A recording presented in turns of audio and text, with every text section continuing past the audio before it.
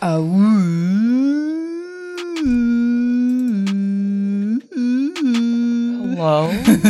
Ready. Welcome back to the Queer Collective Podcast, everybody. My name is Carbon. And I'm Emily. And welcome to the show. You can call me teacher today, though. Why is that? Because I'm about to school you. Oh, damn. Biatches. She is about to school us. We're about to take a lesson. Mm-hmm. Let's dive into it. What are we talking about today? Okay, so the reason we're talking kind of about queer theory today is because we went to the Dyke March yesterday, which was lovely. It was in Toronto on Church Street, organized by I'd say 3 or 4 older lesbians. Yeah. Who didn't even organize it with the police. They just did it. They just put it together and were blocking traffic with their rollerblades, and it was the coolest thing I've ever seen, and I'm inspired. Yeah. It was actually really cool. They, like she mentioned, Emily. She is Emily. Like you mentioned, no police were alerted that we were even doing this, apparently. And they just they were like, all right, we're going to start on Church Street and we're just going to on our rollerblades, go ahead of the crowd, stop traffic, make sure everyone's good. And then we'll move on to the next stop the next set of traffic, and we'll just keep going. And we were like, okay, and sounds good. The cops just showed up and they're like, yo, okay, what's your route? There was nothing there. The cops are they know that they're at their absolute last straw. And they do not want to mess with the dykes. You can't mess with the dykes. Heck if you no. mess with the dykes, all hell will be brought upon you. You're going to get messed up. You're going to get messed up, homie. Yeah. So yeah, the cops showed up. They were like, okay, well, I guess we'll make sure you're safe. And we're like, whatever. Yeah. And yeah, they were just one of them had a megaphone and would just stop traffic and be like, stop. Dykes on the move. And then we would move, and then us dykes would move. This is true. And sometimes people would honk, get out of the way, they didn't know what was going on. They didn't know what march this was for, even though it was all rainbows. Hello. And then literally the one with the megaphone, I don't really know her name, but she was like, if you keep honking, I'm gonna stand here longer. So shut up. I love it. And then we were just like, ooh, ooh, ooh, let's go. But I gotta say, COVID or no COVID, the Dyke March is actually my favorite part of Pride Month, mainly because of how grassroots it is. So grassroots. Anyone can show up and obviously just march, which I think is so beautiful, and I wish we could bring that energy back into the Pride Parade and make it more organic and just community oriented. And it is also how Pride started, right? Yeah. Pride started as a protest where just people of the community, of the LGBTQ2S+ community, would gather and they would march. They would march for a purpose and in protest and for their rights. And that is how the Pride Parade got started. And now the thing about the parade is that not just anyone can join. There's this whole process that you have to go through, and typically you have to be a corporation. I will say one year I did hop the fence and I just started walking and no one said shit. That's pretty sweet. Yeah. But again, with there being fences and having it's not how it's meant to be. Yeah. So the Dyke March, on the other hand, you just show up and then you march. And it's lovely. Yeah. But tying that back into our topic today and kind of chatting about queer theory is because I myself made a little sign. Mm-hmm. Which I have handy right here. On the back of a cereal box. Yes, on the back of a cereal box. It was Honey Bunches of Oats, the best cereal. And if you don't agree, then fight me. You don't want to fight a dyke, though. So what it says is Dykes for Intersectional Feminism. And what I noticed was when people would ask me, hey, what does your sign say?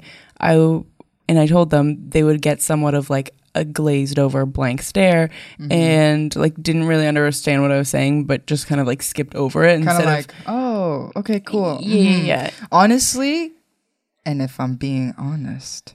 Honestly?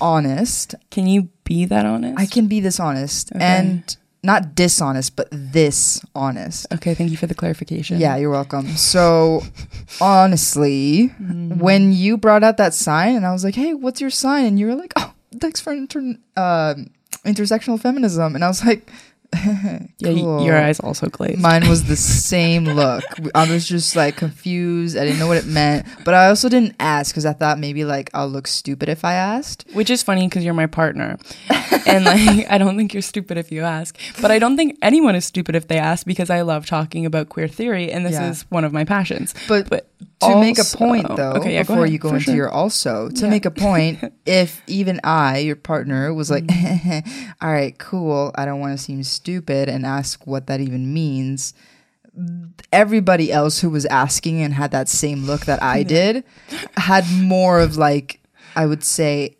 an inclination to not ask. Yeah, totally. But the reason that I get that and that I'm so willing to explain it and share is because probably like 2 years ago, I also felt the same way. I didn't even really understand what the word patriarchy meant. When I was seeing it on people's signs at the Dyke March, it was like, smash the patriarchy. And I was like, I Googled before the march, I was like, what does the patriarchy mean? And after I Googled it, I was still equally as confused. So, because you use bigger words to explain the big word and it still doesn't make sense.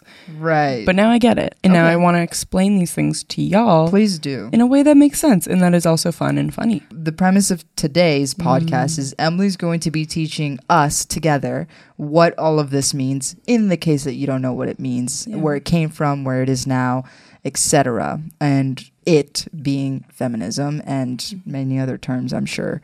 So I'm going to be learning along with you. As you can probably clearly tell by now, I have no clue what I'm talking about. So I'm going to let you take it away. And if I feel like I have questions, I'll bring them up. Beautiful. Okay. Yeah. I love that. So heading back to this sign, I'm quite proud of it. Because it's quite loaded, honestly. So the history, I guess, of the feminist movement, and more so the feminist movement in lesbian, in quote unquote dyke circles, was called radical feminism. And this was more so born in the 60s to 70s. And the idea and the premise behind radical feminism, I pulled out a little note that I wrote because there is some big words in here, but I'm going to break them down. Okay. So radical feminism, aka it can also be called TERFs, which I'm sure some of us may have heard this and also felt confused because I did in the past. TERFs? So what a TERF is trans exclusionary radical feminism. Oh. So that can give you a bit of a hint as to what I'm going to get into, is that radical feminism in its core is transphobic and also biphobic. So I'm going to explain to you why that is, because it can be a bit confusing on the surface. Okay. So radical feminism is a perspective within feminism that calls for a radical reordering of society where male supremacy is eliminated in all social and economic contexts. Okay. So it views the oppression of women by men as the most fundamental form of oppression. Okay. So those are some big words up in there. Essentially, male supremacy is basically what we're living in right now. Mm-hmm. We see that women are oppressed. When we go outside, we have to carry our keys in between our fingers. We always have to look behind our back, be worried, and everything is always viewed as our problem that we need to handle rather than something that men need to adapt to be less shitty. Right. Right. Okay. So our system is run by men. And that's basically also what the patriarchy is. Okay. Yeah. All right. In simple terms. Does that make sense? That makes sense so far. Okay. So radical feminists basically want to reorder that and lift up women. They don't see it as all other forms of oppression, say racism, transphobia, homophobia. They don't see those on the same level as the oppression of women. And I think where that stems from is that across all of those groups, women are also impacted. Like, for example, there's women, people of color, who are both experiencing racism and oppression. So to explain this to you further, we kind of have to go back in history a little bit. Okay. How far are we going? Just back to the 60s and 70s. Ooh. When it was birthed. Okay, let's go back to the 60s and go. And whew, time warp. So essentially, at this time, the queer LGBTQ movement, it was very divided. So lesbians were doing their own thing, gays were doing their own thing, and they honestly saw trans people as like holding them back a bit in society. For both groups?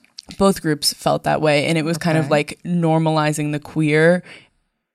They felt like trans people were pulling them back in that way when they were trying to make themselves seem like they could blend into society, I suppose.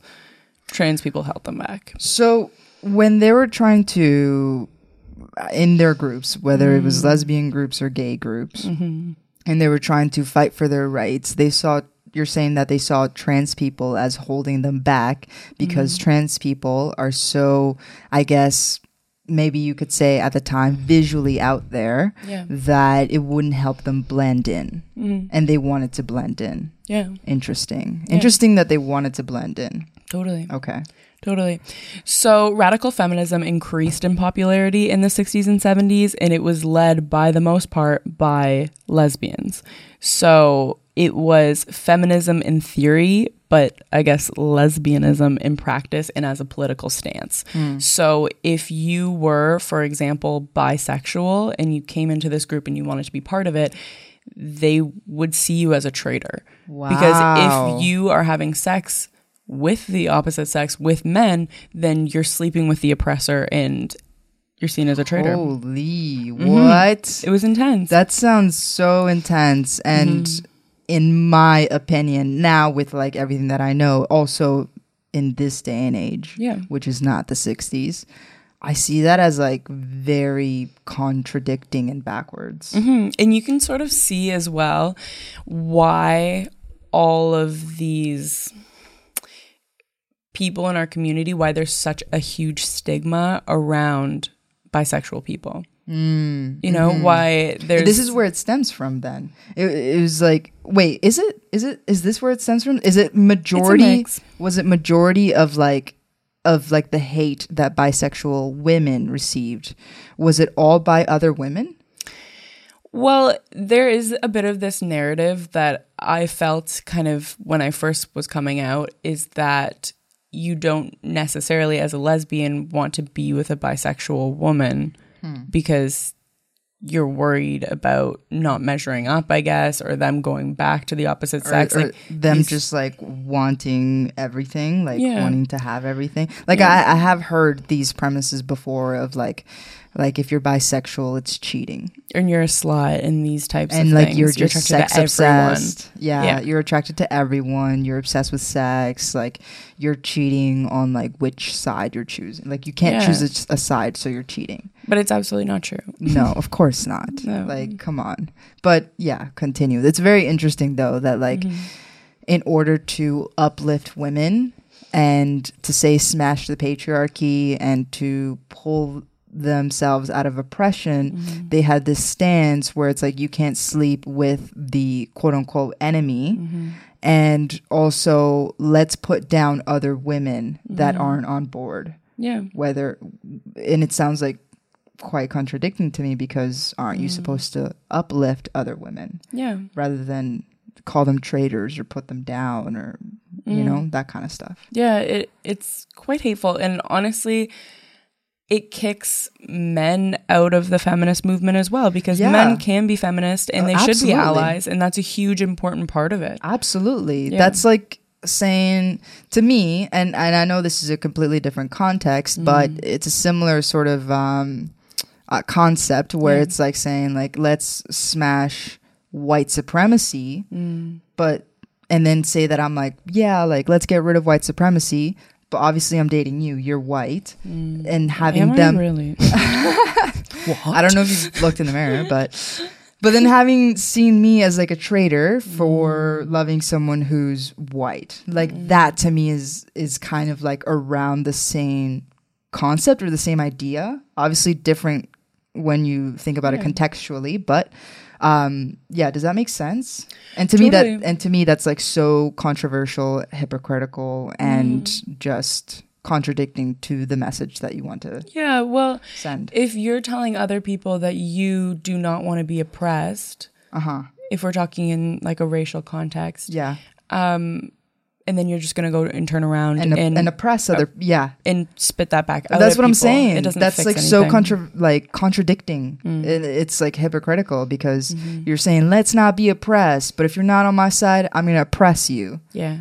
You well, know? if you don't look and act exactly like me, I'm going to oppress you. Yeah. You know? Yeah. Because a bisexual woman can be on your side, you know? Absolutely. When it comes to feminism. Absolutely. Yeah. So now that we've spoken about bisexual women in radical feminism, right, let's chat about the viewpoint on trans women. Yes. So basically the gender of trans women was/is disrespected because radical feminism still continues to live on. Right. And this was disrespected by excluding them from the movement and stating that they're predators. And they do not understand the oppression faced by women because they previously lived as men. And they were able to, I guess, climb the economic hierarchy before as men.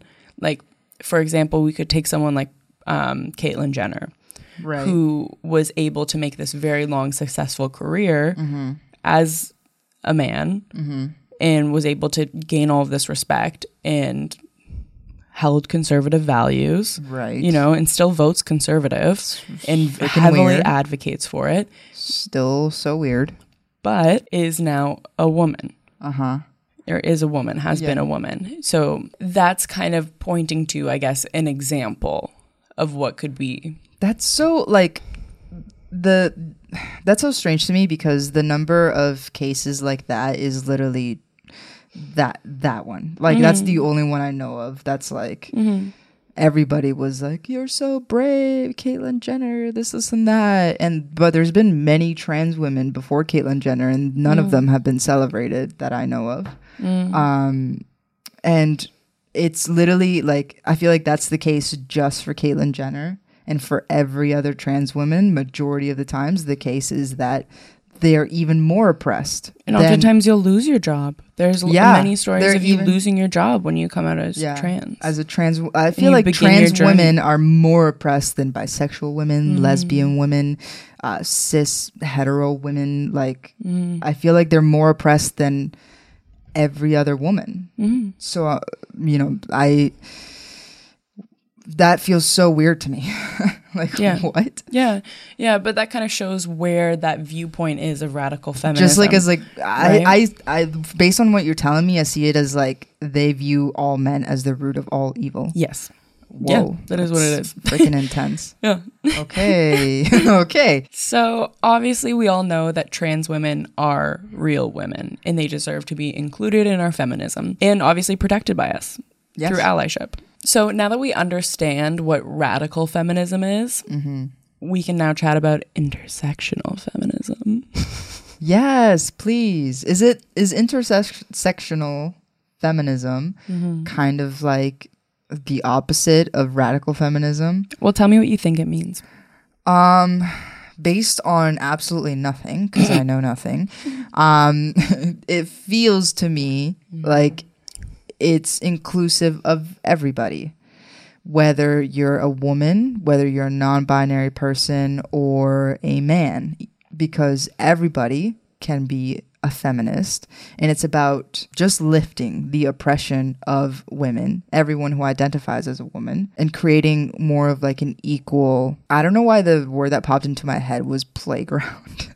Playing field, I think you mean? A playing field. There you go. Oh, thank goodness. But not including that last part of radical feminism, which was the exclusion of men. What you're saying is very aligned with what it is, but in general, intersectional feminism just looks at and realizes that different forms of oppression intersect with each other, basically. Oh. You see what I mean? So you can experience racism, homophobia, and oppression because you're a woman. Which is fantastic. I love that combination. Yeah, it's a fun little cocktail. I love that for you. Fantastic. I love, if I have to be oppressed, I would like 3 forms, please. Thank you. If it's free, take 3. Nice. That's a good one. Woo. Woo. Yeah. So it recognizes, unlike radical feminism, which obviously viewed oppression against women as the greatest and most important form of oppression. It views all of them as intermingled. Okay. And so it takes into consideration the fact that if you're a woman, it doesn't mean that just because you're a woman, that's like your greatest form of oppression. I think, is that what you mean? Like, it recognizes all other forms of oppression as equal to the oppression of women. It just sees that they all work together. I see. Know? And they all work together. So we have to work together to smash that. Yeehaw. So come on, guys. Let's get together. Let's work together. But yeah, so you can see sort of why it was multi-layered. Me at the Dyke March holding this sign. This is a very multi-layered sign, and I'm glad that I asked you that question so that we can actually dig into it and explain it, because I didn't know what it meant. Did that make sense though? Do you have any questions? I do, yeah. So you mentioned that that intersectional feminism is recognizing that all forms of oppression are intermingled. So then in that case, it doesn't uphold the oppression of women as the most important then in that case. I don't think it sees anything as higher than the other. It just sees that people face multiple oppressions and that they work together. And obviously there are people who experience greater forms of oppression than others. Especially if you have like multiple nice little layers. Cocktail. Yeah. A nice cocktail of or layers of forms of oppression. Like you mentioned, I could be oppressed for having darker skin, non-white skin. I could be oppressed for being a woman. I could be oppressed for being queer. And then with that, are there any hierarchies in terms of like, systems of oppression and importance of lifting those forms of oppression? Or is it more of like everybody bands together to lift them all at once? It's a good question. I don't know if it's like clearly scientifically recognized. I think we ourselves can see in our society who is facing greater oppression. Indigenous people, and it depends on the society that you live in as well. Indigenous people in Canada, I would say, face the absolute most oppression. But if you were to go to America, perhaps it's different. If you were to go to another country, perhaps it's different. So it really depends on where you are and what your social systems are, because everything is very much intermingled with society at large. And I think it's important to also recognize that the patriarchy, which we defined before as our whole system, which is led and controlled by men, also hurts men.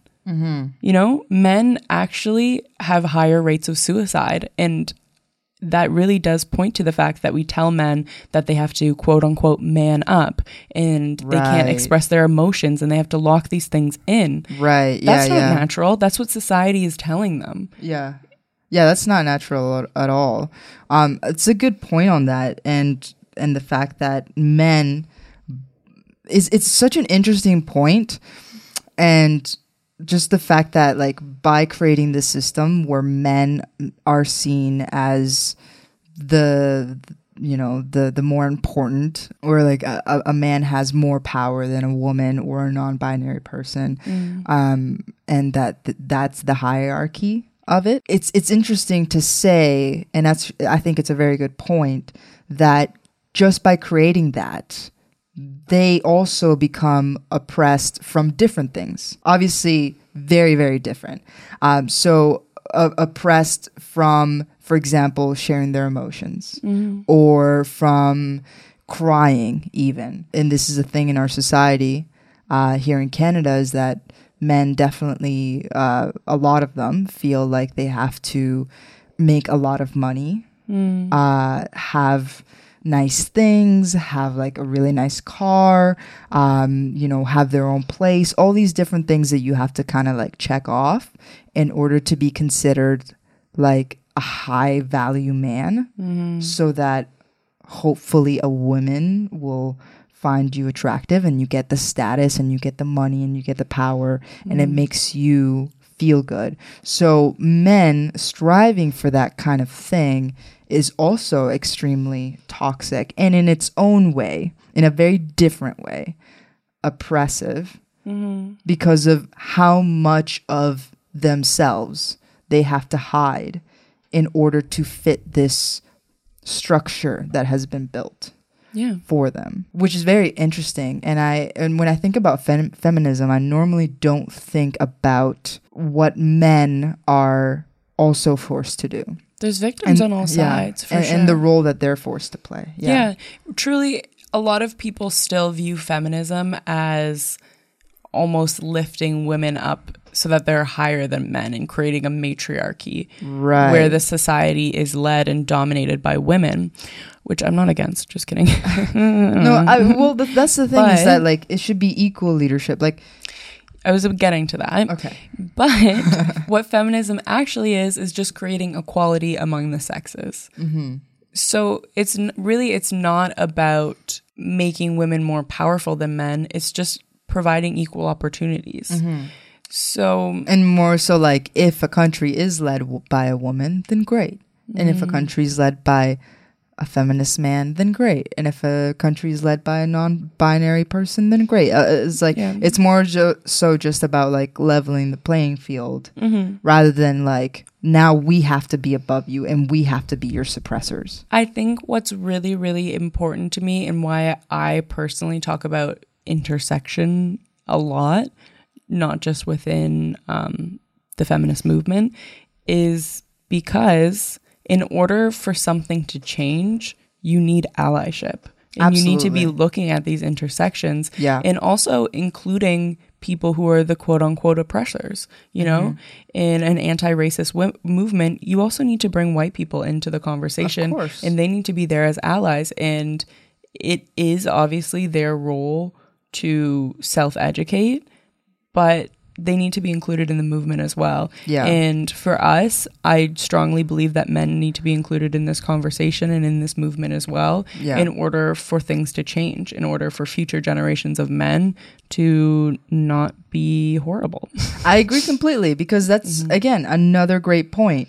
If we're trying to create equality and make sure that it's not a man-dominated world, then how are we supposed to create that if we can't teach our young boys, future men, how to behave in that kind of society and how it all works and like a value system, a moral system that really is focused on inclusivity, not exclusivity. And you need the people who are dominating these power structures to be on board so that they can change them, because they are the people who are in positions of power.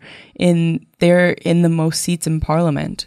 You know, so true. In the majority of CEO positions. They hold really big change-making opportunities. Absolutely. I'm really against and hold not a grudge, but just like sourness towards, or you could say grudge, honestly, towards this any notion that is all about lifting the oppression of a certain group and doing that by trying to oppress another group.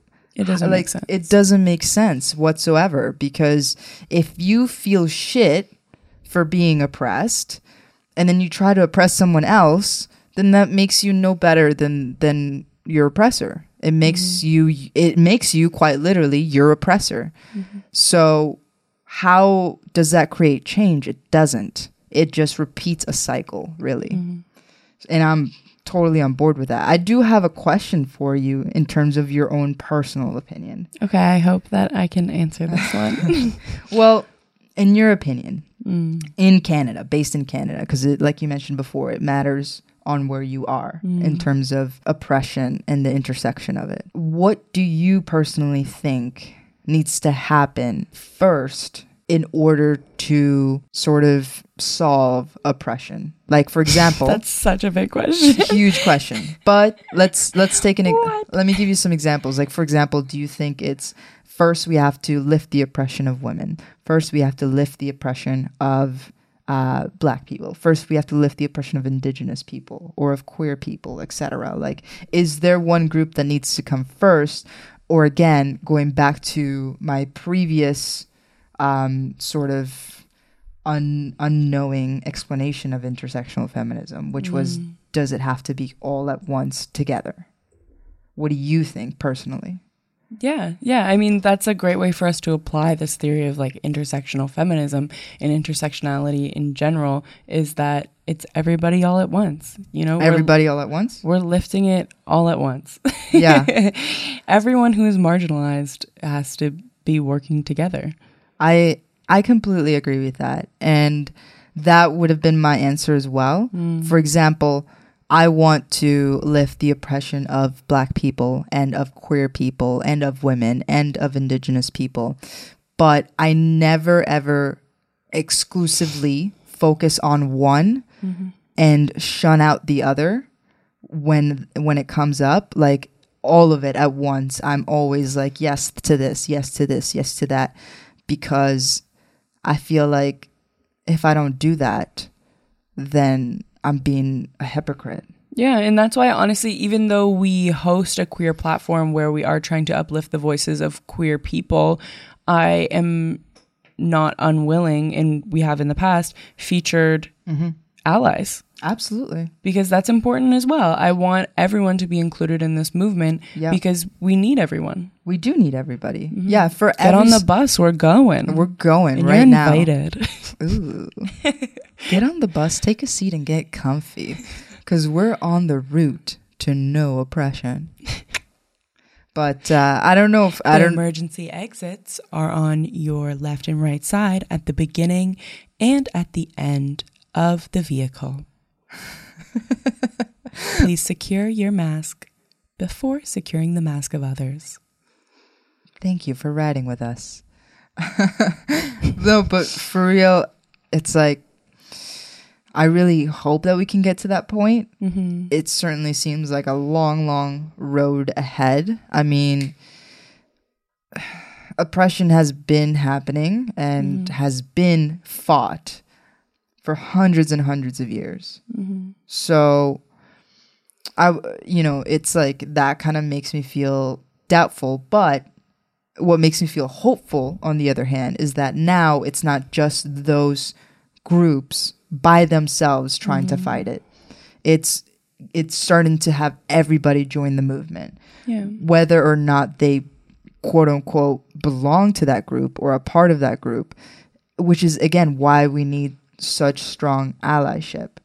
I am not Indigenous, for example, but I will 100% support the Indigenous peoples of this land, which we are on, because if they try to do it by themselves and nobody pays attention, there's no allies, then it's never going to change. Same thing with every other movement.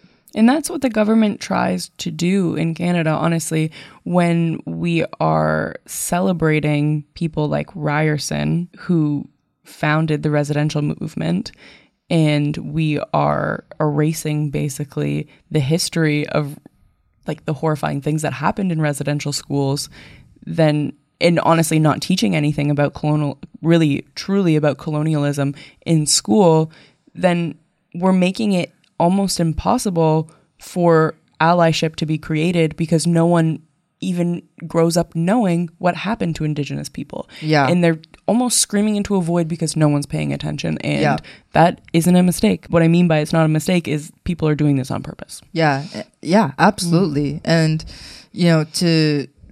I really, really hate when people are like, oh, it happened so long ago. What's the big deal? Like, it happened X number of years ago. Like, why are we talking about this now? It's like, because it's so true.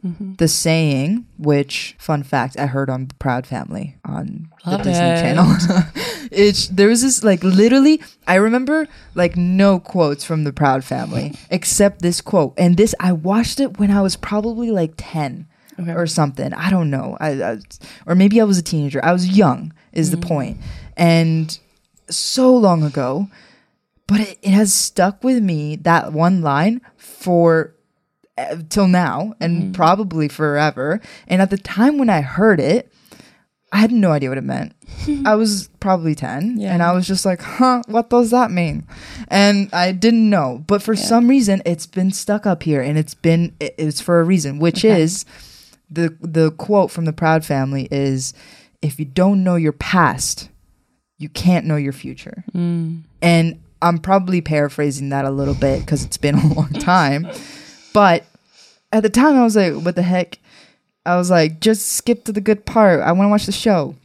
But they were really trying to teach a valuable lesson, because in that episode, Penny was like, oh, my history. Like, I don't want to know my history. Like, what does it matter? Like, I'm here now. This is what should matter.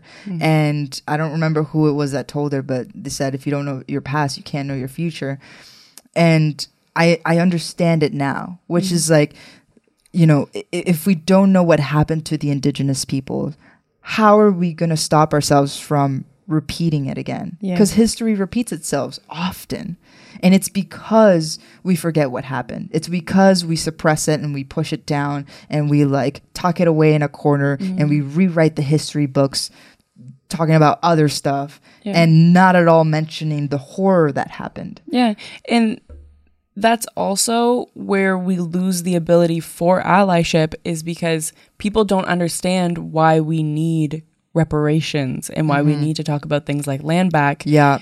Because they don't understand what we've done to indigenous people and how we continue. Because it's not in the history books. And how we continue to suppress them and to suppress their ability to succeed economically. Yeah. Currently. Like, this happens now. There's this like story that our roommate Meg told us, not a story but just like a fact, honestly, which is that she was trying to visit Haida Gwaii, which is here in Canada, out west, and they're very extremely strict on their rules when it comes to COVID, because it's indigenous people's lands, right? And it was like nobody is allowed to travel there at this moment because of COVID, like, and you have to get a work permit in order to even travel. And once you're there, you have to quarantine for 2 weeks. There's no parties allowed. There's no this, and that. And it's all like, they're so strict. And like, as an outsider that say doesn't know anything about the history of indigenous peoples, one might look at that and be like, that sucks. Why are they being so strict? Like, let up. Like, why are you being such a downer? Like, you know, just like chill out. And it's like, no, it's actually not like that at all. It's not about chilling out. It's actually because historically the Canadian government has used pandemics as a weapon to try to eradicate the indigenous population. So when a pandemic comes around, there's fear and there's distrust. Fear and there's history and there's horror. And so they put these strict rules down because they fear that it's happening to them again. And they want to protect their elders who hold the knowledge and the wisdom of their language, which they're trying to pass on. And they're trying to make sure that their next generation actually lives. Yeah. So there's so much horror and pain behind that. And even in something like, COVID rules. So, and I don't know nearly enough about the Indigenous history and what Canada has done to them as a government. But I'm continuing to learn more. And again, going back to, this is why we need to know history. This is why we need to show strong support and allyship. So I think that is probably the takeaway of this episode. Totally. Be an ally and self-educate, because we are all allies to one another in at least one way. And also, going back to intersectional feminism, or just intersectional anything. Tying it back in. This is what I do. I link. I love that. It's just like, keeping in mind and really knowing and understanding that no movement holds a hierarchy over another movement. It all has to work together. Yeah. We all have to work together in order to lift that together. We need to show up for each other's causes. Absolutely. Show up for each other's causes. If you want someone to show up for your cause, you damn well better show up to theirs. Yeah. Otherwise, why would they show up to yours? You feel me? You feel me. We have to care for each other. Yeah. So kind of on a final note, I think what I want to say as a takeaway is what you should do with this information. Ooh, please tell me what I should do with this information right now. I'm going to go do it. First of all, condemn anyone who is seeking to spread hate within social justice movements. There is no space for hatred and division in these movements. And I will say personally, within our LGBTQ community, there is still a lot of division and a lot of sort of segregation in our community just by even splitting people up by labels. Yeah. And that is division in its own. Can I just say, when we say condemn, we don't mean put down or in turn suppress someone who is trying to oppress you. Yeah. Because then you're just as bad as them. I think take this wisdom away and hopefully that empowers you to then educate someone. Educate. That is key. Who you see spreading this type of information. Yeah. You know? It's all about education. It's not about putting people down. It's not about, us oppressing our oppressors. It's about education. So go out there and educate when you can. Yeah. So we're just a couple of intersectional feminist dykes who are here to support all of our GDAM sisters. Bisexual, trans, I love you all. I love you all. Non-binary, whether you're black, indigenous, white, whatever, I love you. You're all allies, I love you. And you are all welcome in my feminism. Hell yeah. Yes. So I think that's our leaving note. Make sure to hit that subscribe button. Make sure to give a like to this video because it helps out with the YouTube algorithm. Make sure that you turn those notification bells on so that you get notified next time we drop a pod or any other video. With all that being said, we will see you in the next pod. Peace. Goodbye. Whoa. Kind of sultry, eh?